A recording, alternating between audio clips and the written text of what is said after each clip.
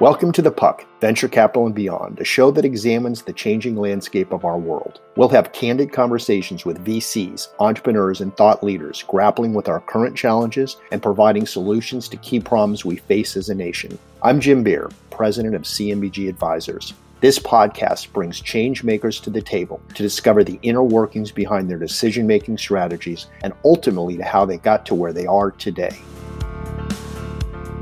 The great advantage of tech leaders is that you're used to rising to the occasion, to seeing change situations as an opportunity. Boy, we've got a change situation here. So a good leader in the tech community is able to say, we need to come together and achieve this new purpose.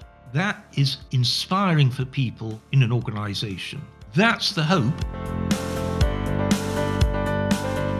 On our podcast today, I have the great honor of sitting down with Sir Paul Collier, a British developmental economist and the best-selling author on economics, including his acclaimed release, The Future of Capitalism, Facing the New Anxieties. We explore the lessons from previous historic downturns and the realities of today's economic and socio-political world, while staying focused on how to move forward together to ensure opportunities for everyone across the board.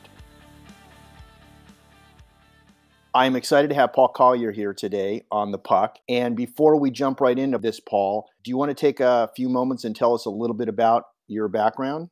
Sure. So I'm something called a fluke because I started from characteristics which nowadays would completely condemn me to continue as I started.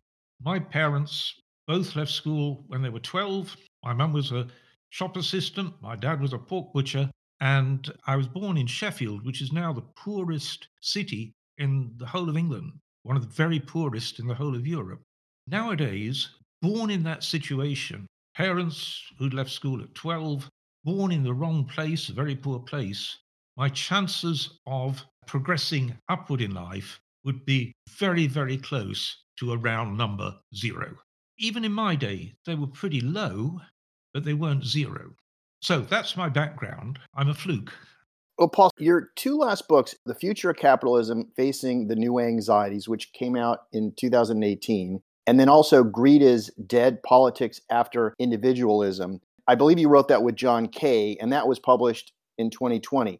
In the 4 and then 2 years since the publication of these books, how have you seen the economic world change, or what have you noticed the most about our changing landscape? That all the things I most feared in the future of capitalism have come to fruition.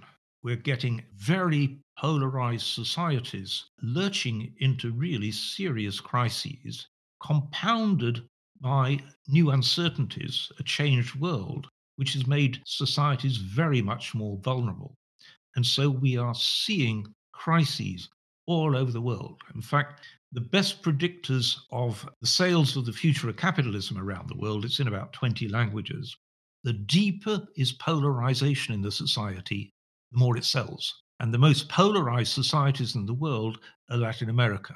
And so, sure enough, the future of capitalism is a bestseller across Latin America. I've done the business conferences, the keynote addresses for business conferences in all the major Latin American countries in the last year. First, I couldn't understand it, but that's what's happened. They're deeply polarized societies in which the business community didn't move in time and is now facing a terrible nightmare that idiots are taking charge of their societies in deeply polarized situations, and they're very worried. Historically, you've written about or talked about different periods. I believe the 1840s, the 1930s, and now our current environment. What can we learn about those periods, and what might be different now, and how might we learn from those periods so that we don't have some of the cataclysmic things take place that took place, for instance, in the 30s? Yeah, lots of people know about the 30s. Let me go back even further to the 1840s. And I'm going to go to the most booming city in Europe. It was Europe's equivalent to Chicago. It was called Bradford, fastest growing city in the whole of Europe. My grandfather moved from an impoverished village in Germany, where his father was a gravedigger, and he moved from there to Bradford, right? And in 1849, what happened in Bradford was cholera. So it was a booming city. People were very productive. And the leading figure in Bradford, called Sir Titus Salt, he was the local MP, he was the mayor, and he owned the biggest group of mills in the city. So there was no question where the buck stopped. It stopped with him. And cholera hit, and he didn't know what to do. But his voters were dying, his workers were dying, and it seems to have seared his soul, because what he did was really rise to the occasion. He gave his entire fortune away over the next 20 years. He founded the first purpose built industrial town in the world for his workforce called Saltaire, which, because it was the world's first, is now recognized by the United Nations as as a sort of a World Heritage Center. So Saltaire became a World Heritage Center. That was because he realized, oh my God, the buck stops with me, and we've got to do something here. And it worked. It worked. Life expectancy in places like Bradford had fallen to just 19 years. Wow. If you're born in Bradford, on average, you were dead by 19. Right? Because although people were very productive, it was a terrible environment in which to live. And over the next 20, 30 years, public health in places like Bradford was transformed. And so that was the big achievement at the local level. People and leaders like Titus Salt rose to the occasion. Now, that was then. If we move to the 1930s, massive crisis of capitalism, mass unemployment. Again, people rose to the occasion. Then we get into the Second World War, and the aftermath of the Second World War, there's a catastrophe in Europe. Let me backtrack it. So after the Second World War, a catastrophe in Europe. Something needs to be done about it. And our grandparents rose to the occasion. They created whole new institutions where people could come together around a common purpose. Let's rebuild Europe. And America rose to the occasion with the Marshall Plan. The very first loan made by the World Bank was to a very fragile country in 1947. It was called France. And in 1947, boy, was France fragile. The World Bank lent the equivalent of $2.8 billion on a one-page note signed by the finance minister. Right. It wasn't full of scrutiny and conditionality. It was a realization by the international community, and especially America, that if France fell, the rest of Europe was a goner. And so this was a vital common purpose, and people did things. So we've had in the 1840s a crisis. People rose to the occasion. It was good leadership, but also a response by the whole community. 1930s, same thing. Post-war, same thing. And now, nothing.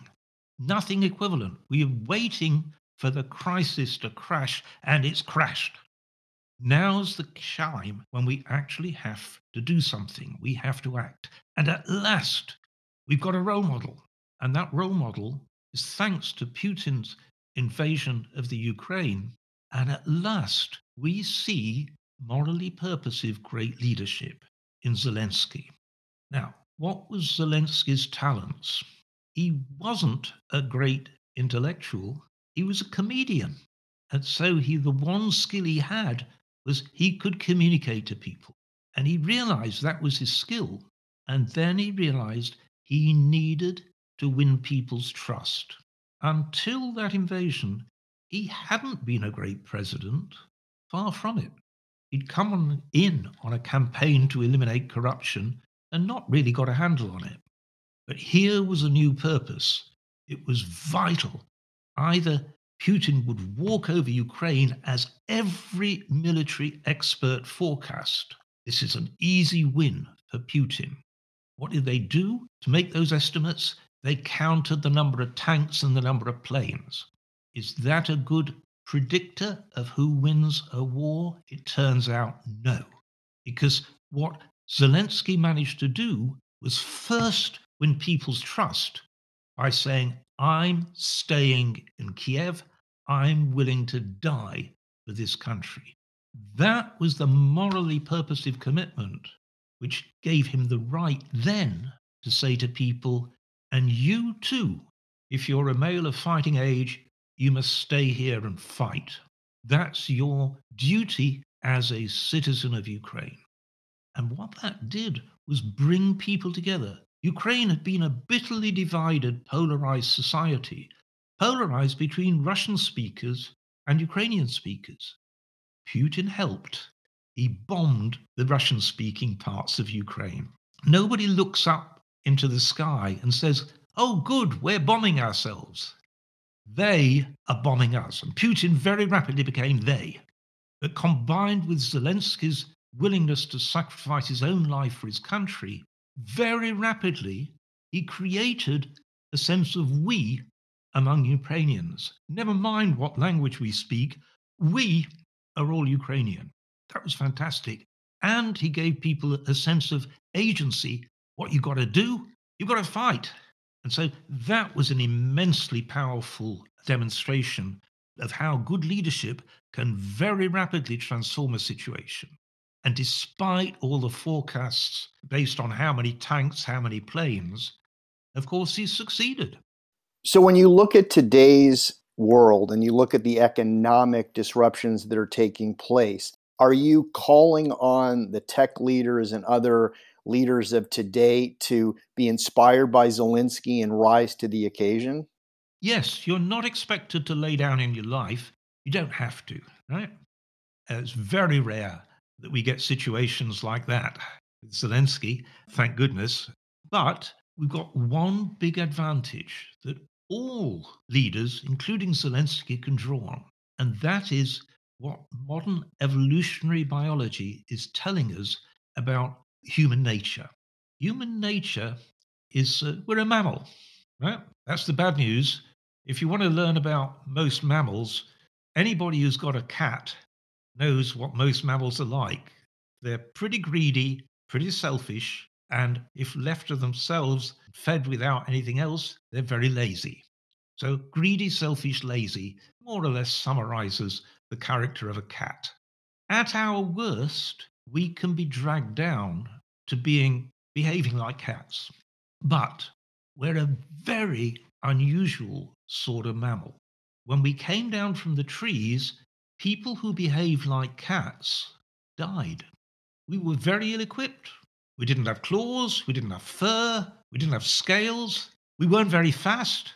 We were trying to stand up to see what was going on, but we weren't very good at standing up. And we certainly weren't anything like as quick as tigers and lions and things like that. And we were faced by hideous things like mammoths. Right? This was a very scary environment. The only way we could survive was by coming together in groups. And that's what we did. The people who couldn't cooperate and work together in a common interest, sacrifice their own interest for the common interest, those people died out. They exist still, but a tiny sliver of about 3% of the population are basically antisocial. But most of us are hardwired to be willing to sacrifice a little of our self interest in return for a larger common purpose. That's the big resource that a good leader can draw upon. Just as we can be dragged down to being cats, in a good organization, we can be raised up, not to be saints, but to rally around a common purpose which we find both attractive and morally purposive. We feel good about ourselves if we do that. So, in the political sphere, if I give you one example, if you followed the latest Australian election, the guy who won actually was not charismatic at all. The reason he won was that the other guy lost. And the other guy lost because he was belligerently denying that Australia should contribute in any way to reducing global warming. That was just so unethical. Here's Australia, one of the richest countries in the world, suffering the risks of climate change and saying, we're not prepared to do anything about it. Well, if Australia's not prepared to do anything about it, who is? Who should be the people doing something about it? If not us, tell us a good reason why not us. There wasn't a good reason. And so he was voted out. The other guy's the fortuitous beneficiary of that because he just kept his mouth shut during the campaign, didn't promise very much at all. So that's an example in the political sphere. But the great advantage of tech leaders is that you're used to rising to the occasion, to seeing changed situations as an opportunity. Boy, we've got to change situation here. A mindset which says this is an opportunity. Those are the people who are going to say, here's a new purpose, here's how we're going to rise to it. So a good leader in the tech community is able to say, we need to come together and achieve this new purpose. Right. That is inspiring for people in an organization. That's the hope. And you look at some firms, they're collapsing under the weight of their own hypocrisy.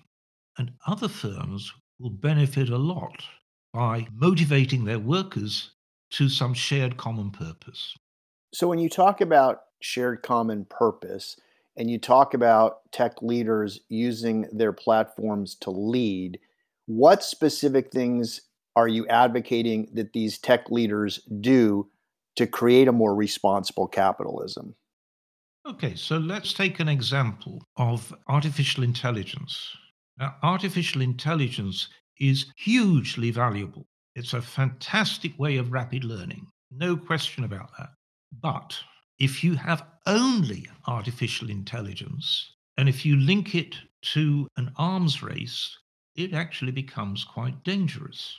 And so the tech guys, the people who are really familiar with artificial intelligence, are the best placed people on earth to say artificial intelligence is a massive force for good, except when it isn't.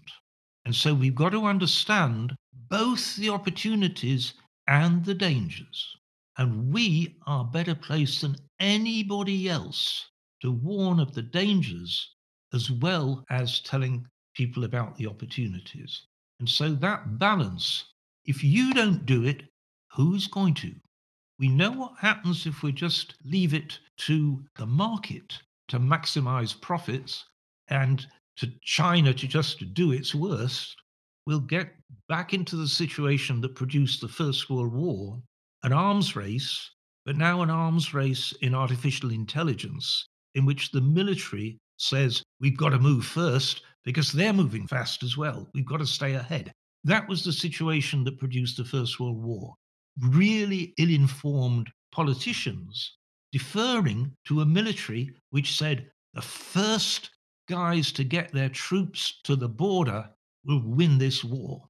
You're hearing people talking about AI and these supercomputers. I recently heard talk about if these algorithms get to the point where they could decode, for instance, any of the encryption, you could see a situation where somebody might even want to do a preemptive strike because it would be such a game changer, so to speak. I understand that from the perspective of tech leaders trying to use it for a force of good. But continuing on that theme, look at what's going on with algorithms and the social media world and the polarization that it's exacerbating. We're not seeing a lot of change there for the better. How do you think that we can motivate people or actually start to change this? Yep, that's a great example because part of the time I work on Africa, Ethiopia has had 3 million people displaced by ethnic violence within its regions. So the majority ethnic group within each region has driven out the ethnic minorities. That's produced 3 million displaced people, huge. Right? Why did that happen? Because of algorithms run by Facebook. We know because a Facebook whistleblower at a very senior level gave on oath testimony to Britain's Parliament recently. And what she said was that we were running an algorithm which incited and got excited and incited ethnic minority groups in America, who then were urging on their people back in Ethiopia who were following them, urging them on to drive out the ethnic minorities in each region. She said, because we've got an algorithm where the basic question we're trying to solve with that algorithm is how to maximize people staying on the screen, we solve that problem with the algorithm. Easy. just get people really incited to extremist positions. And that worked.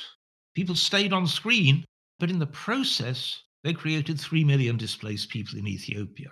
And there was nothing the Ethiopian government could do. It kept asking Facebook to delete these messages and so on. And of course, Facebook turned a blind eye to it because it was working, given their purpose. So that was quite shameful. I'm wondering, you can cite examples where individuals rose up to do the right thing. I'm wondering, when it comes to things like AI and these algorithms, will we need governments such as Britain and the United States and the UN to take collective action to make these changes? Or do you think that we should leave it to the individuals to have a waking up of faith, so to speak, and putting character over the almighty dollar? Potentially both, but I feel that regulation is very much harder than we might superficially think, because there's so much information, there's so much inside information in a profession. And with IT, the situation is so rapidly changing that, according to the experts I've talked with, the frontier edge of the profession is moving so fast that the regulators are inevitably going to be way behind. For one thing, you can't pay the people regulating anything like the earnings they can get in the private sector in IT. And so I feel that what is really required, as in a lot of professions, is a degree of self-regulation. These things either self-regulate or they're not regulated at all. And I think that the leaders in the AI field understand that better than anybody else. And so those are the people who need to speak up, shout out, and say, we in our own industry can do a lot better than we've been doing. We can warn people of the dangers, but we can also set new norms which shame people in the industry who don't adhere to these norms. And that process of shaming and wanting to look good in front of peers, that's a very, very powerful social glue. Are there examples throughout history where you've seen this shaming, so to speak, where you're talking about peers, and it sounds like a grounds swelling of almost like a popular uprising that changes the culture? Are there examples where you've seen that historically being effective? Again and again, it happens. It's actually not that difficult. I'll give you one example, which is vocational training. Now, vocational training in Britain has collapsed. It's quite shocking that young people, they either go to university. If you want to be a lawyer, go to university, study law, that's fine. Right? If you want to be something that's skilled but a technical vocation, like being the guy who set up all my IT, then there's no path in Britain for that. We don't have apprentices in this organization or trainees. But if you go to Switzerland, super rich country, very successful, nobody is going to accuse Switzerland of being a socialist paradise, right? It's not. It's a proper market economy with very successful firms. But at the local level, at the city level, across Switzerland, firms train the next generation. They don't even have to be induced by tax incentives. They don't even have to be forced by regulation to do it. The reason that they train the young people in their city is that they would be ashamed of themselves in front of other leaders of firms if they weren't doing it. It's very impressive. It's the same in Germany. My grandfather came from Stuttgart a long time ago, 19th century. But in Stuttgart, the civic leaders of business are very proud of the fact that they've paid for civic institutions, civic buildings, and civic functions that they've then provided to the local authorities to run, but they've financed it. And they're very proud of their achievements for good reason.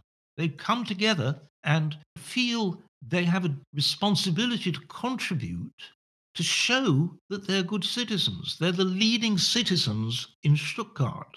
They're the leading citizens because they have built companies, and that gives them a standing from which they are able to contribute. If you look at billionaires in London, they are now despised because how do you become a billionaire in London? Well, you could be a Russian crook, you could be a Nigerian crook, or you could be British, but you've made your money by servicing crooks, right? So billionaires in London are now viewed with great suspicion. But if you're a billionaire in the Netherlands, you're a billionaire in Denmark, you're admired to the skies. Why? Well, Denmark has some pretty high taxes. If you've made $1 billion in Denmark, you've probably done something really, really useful for fellow Danes. And so you can keep your money. Sweden, for example, has no inheritance tax. Swedish billionaires, and there are plenty of them, but Swedish billionaires are seen as having contributed massively to society. And so if they want to give their money to their kids, that's their lookout. So what you're really saying is that it's almost like a cultural groundswell where, because of the values of the place, because we are tied to place, that the values of that place, if you want to be part of that community, you then are, through social pressure, encouraged to do the right thing. Yeah, your guys are all leaders of a community of work. They've got a workforce, and a pretty capable one, and they're in a place. And so they've got the opportunity to be the leaders in a community of place as well. California is actually pretty problematic because at the moment you're a very polarized population in which you've got some of the richest people on earth shoulder to shoulder with some of the poorest. And that contrast is an ugly contrast. The business leaders at the moment in California are not really rising to the challenge of a community of place. So California is, I haven't looked at the most recent statistics, but it may be the 5th largest economy in the world. And I recently drove up to a conference, for instance. We're in Los Angeles, but drove up to a conference in Northern California. And it's easy to forget just how large California is. And I think you touch on something that's quite important, which is this discrepancy between the haves and the have-nots within our state. What would you call the business leaders to actually do? Like, what are some tangible things that people can do to help those that are less fortunate within the community of California? You bring opportunities to people. The bottom of society, it's now very hard. Where do people live? You've got an awful lot of people just sleeping on the street.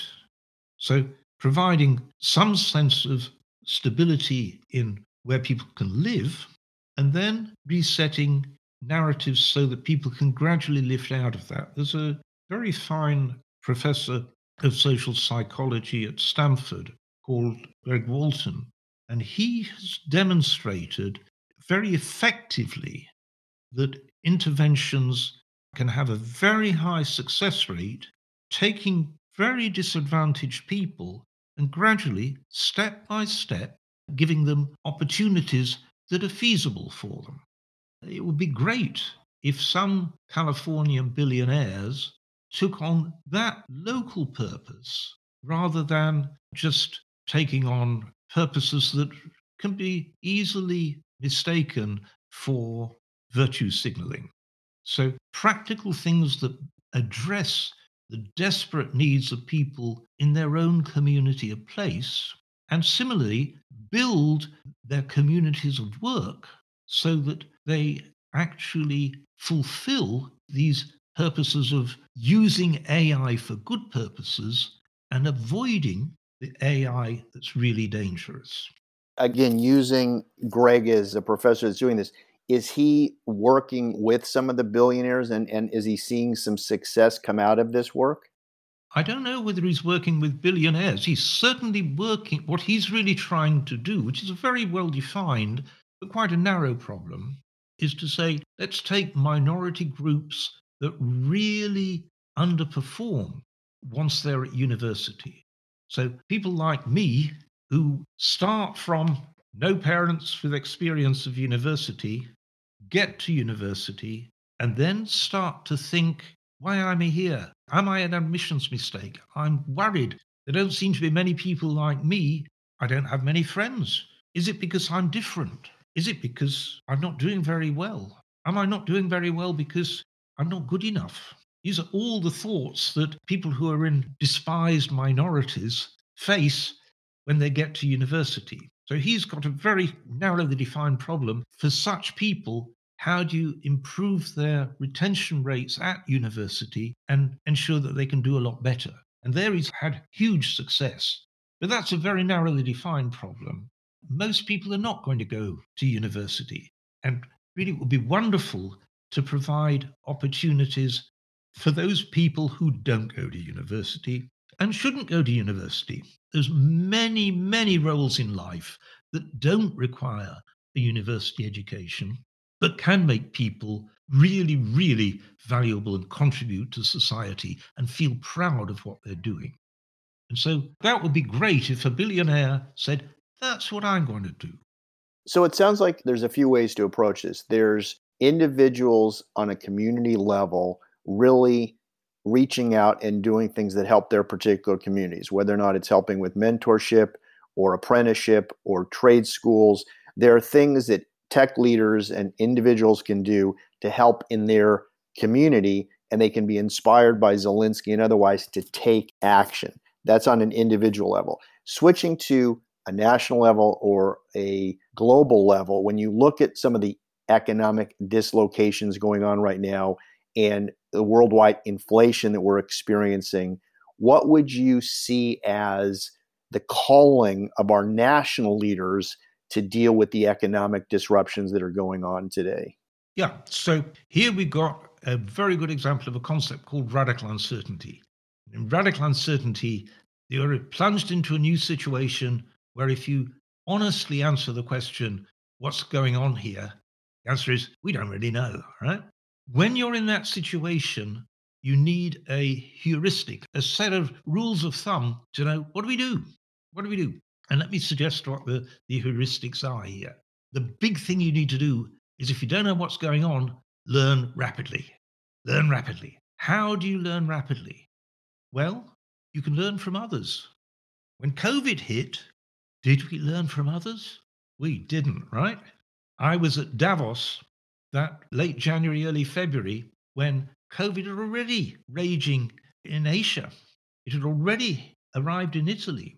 Did Davos talk about that?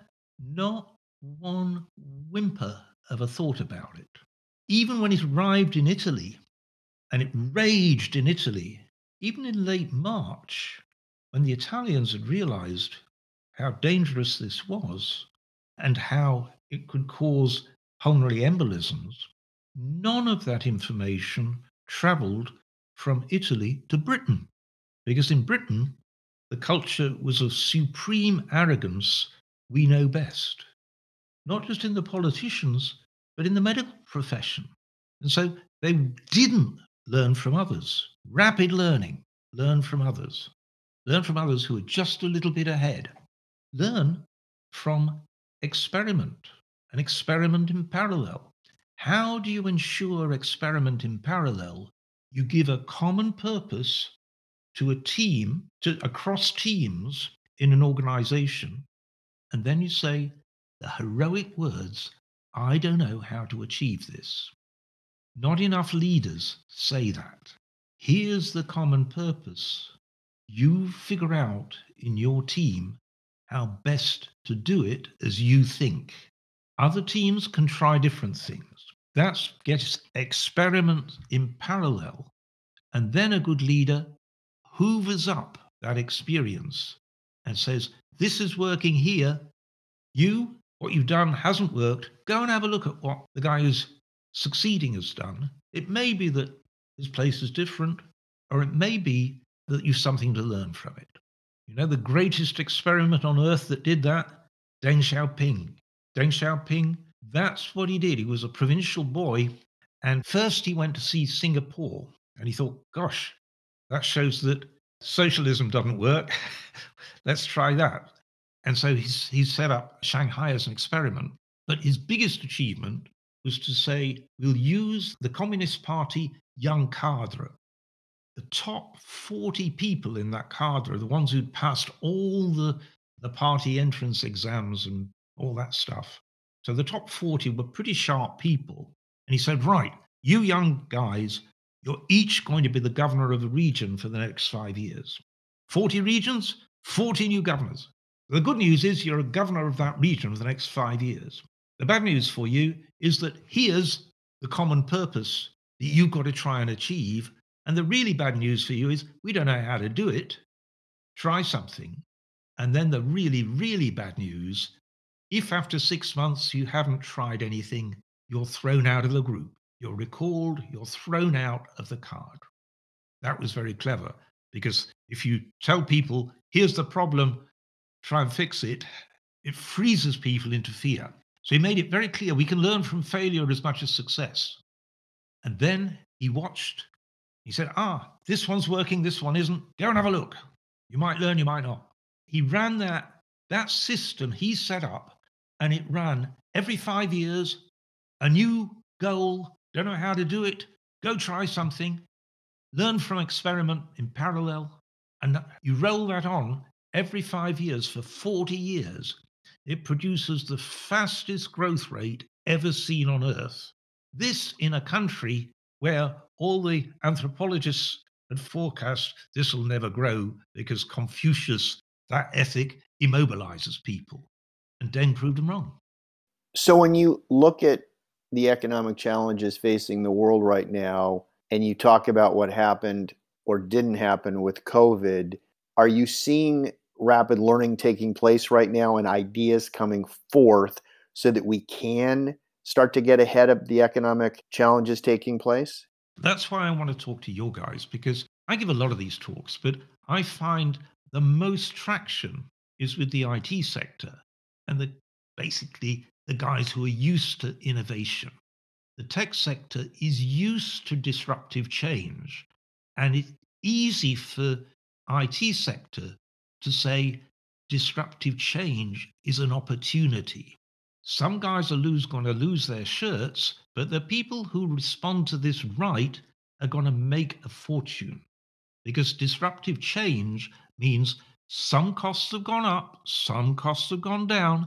That's our opportunity to do things which are profitable. Right?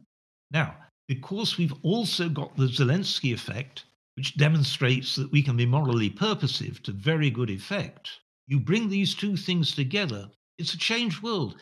There's much greater moral expectations on leaders, and especially business leaders. The public sector's very, very slow at reacting. Politicians are going to move at the pace of a snail mostly, which is fast by their standards. If you look at the leadership in America, soon I will at least be old enough to be eligible to be president of America. Right? But not yet. I've got a few years to go. These are not people who are fleet of foot, but tech leaders are fleet of foot. And so the baton of morally purposive change, of rising to the occasion, has passed from the public sector to the private sector. And within the private sector, the frontier is the guys who are used to disruptive change, which is the tech sector.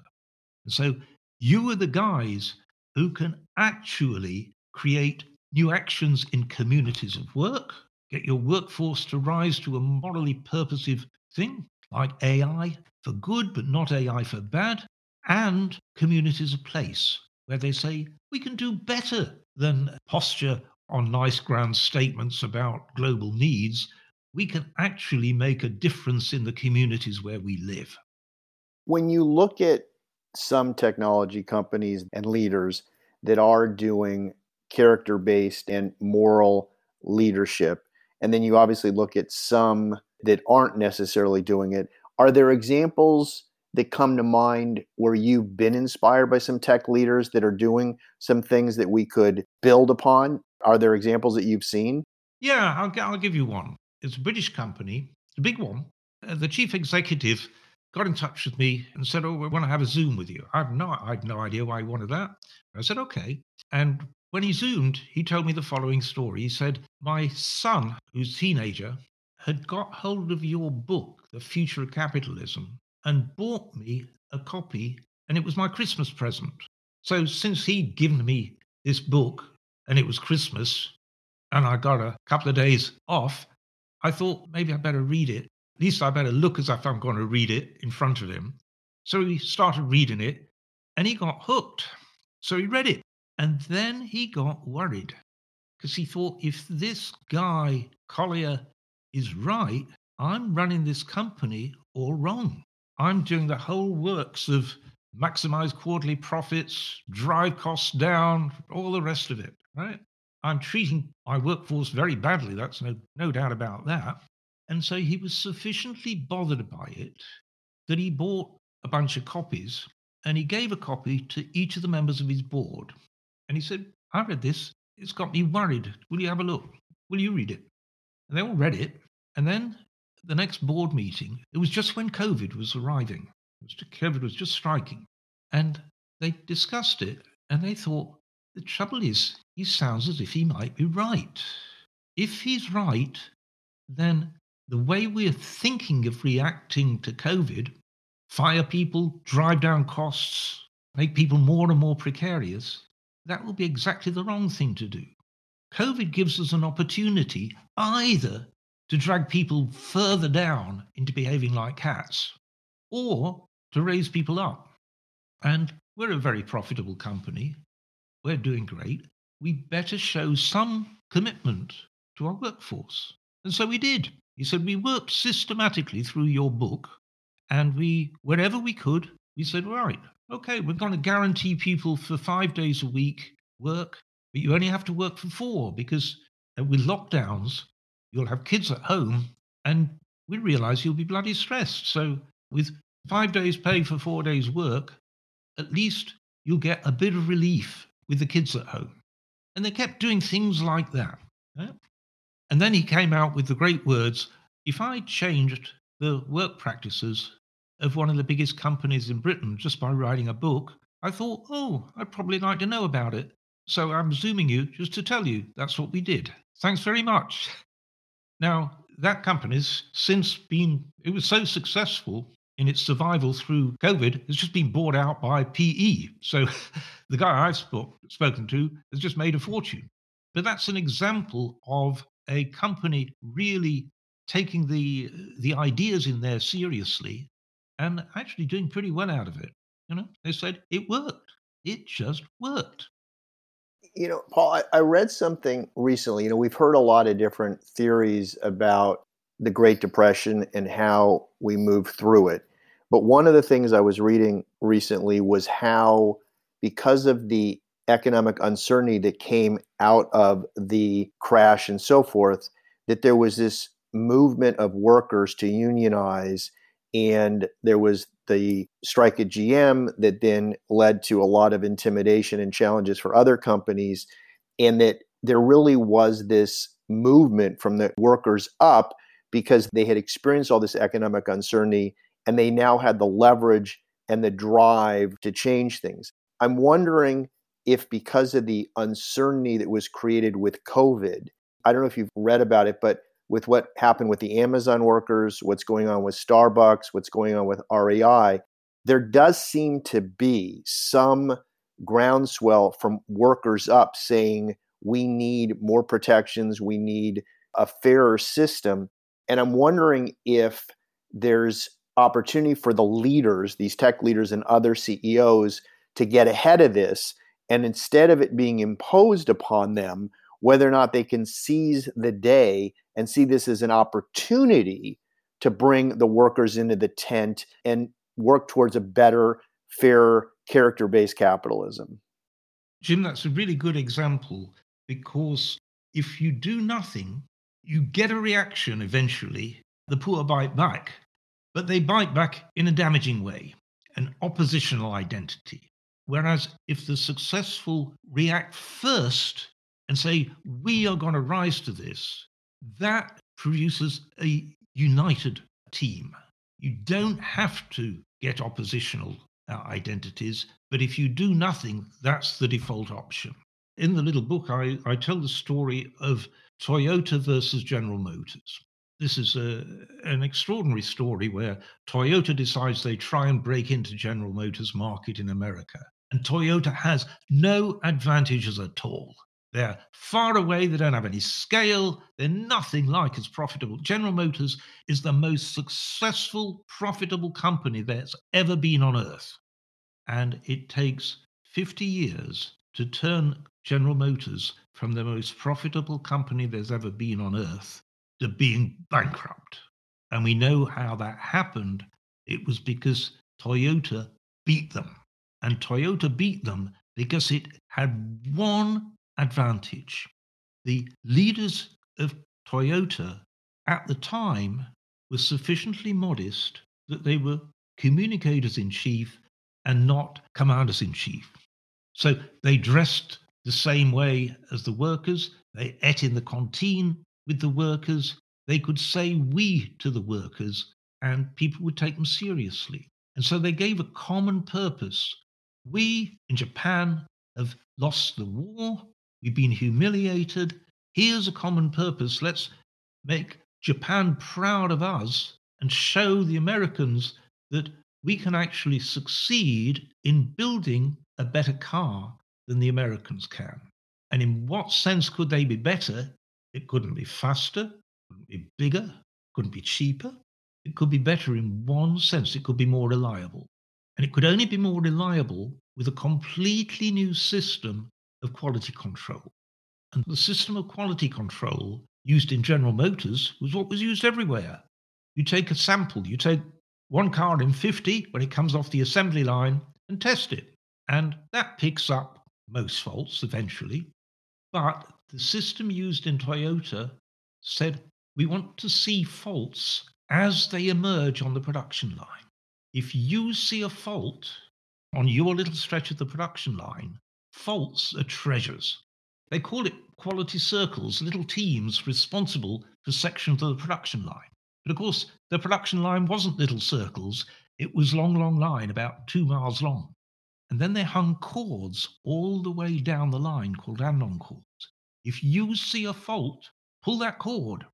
What happens when you pull the cord? The whole line stops. Costly? $10,000 a minute. So in 10 minutes, a disaffected Japanese worker who's pissed off with the management can do $100,000 worth of damage. So you can only work this system if you've got a workforce that has already come round to a common purpose set by management. We're going to produce a super reliable car. We know all this because General Motors took 5 decades to die. And in that process, they commissioned every management study on earth. Finally, the management studies said it's quality. And they explained the way the Japanese had done it. And so eventually the chief executive says, if they got andon cords, we got andon cords. Put the cords down the line. But of course, the American line managers were all on bonuses, which incentivized produce a lot of cars. And the line managers knew absolutely that Fred on that production line hated the management at General Motors. And given the opportunity to pull that cord and do $10,000 worth of damages a minute, this line would never move. And so what do the line managers do? They tie the cords back up again. As a visual statement, we don't trust you. That's hard to beat. And so General Motors goes bust. That's the payoff to getting it right. And if you persistently get it wrong and leave it too late, even when you understand it, you can't do anything about it. In America now, it's not too late, but IT leaders can lead the way forward out of the valley of death, which is where America's heading at the moment. if I'm following what you're saying, Paul, from a prophetic perspective, you're saying Ukraine was invaded by Russia and Zelensky rose to the occasion. You're calling on our tech leaders not to wait for the invasion to take place, but to learn from Zelensky's example and to rise up now and become leaders within their own communities and be creative and from the ground up change the character of their companies, and rather than waiting for the wave to hit them, to actually try to get ahead of this and see the opportunity to be a thought leader within their own community. They're a thought leader twice over. They live in communities of work and they lead those communities of work, and they're major figures in their communities of place. And so both as leaders of communities of work and as major figures in communities of place, they can start the reset. Somebody's got to start it. If not you, who? If not now, when? Paul, I cannot think of a better way to end this discussion with the wonderful quote and the example you just gave. I thoroughly love this. Thanks very much. The Puck Venture Capital and Beyond is produced by CMBG Advisors. If you enjoyed the conversation and haven't subscribed yet to the show, you can find us on iTunes, Apple Podcasts, and SoundCloud. Check us out on Instagram and Facebook and let us know what you think about the podcast.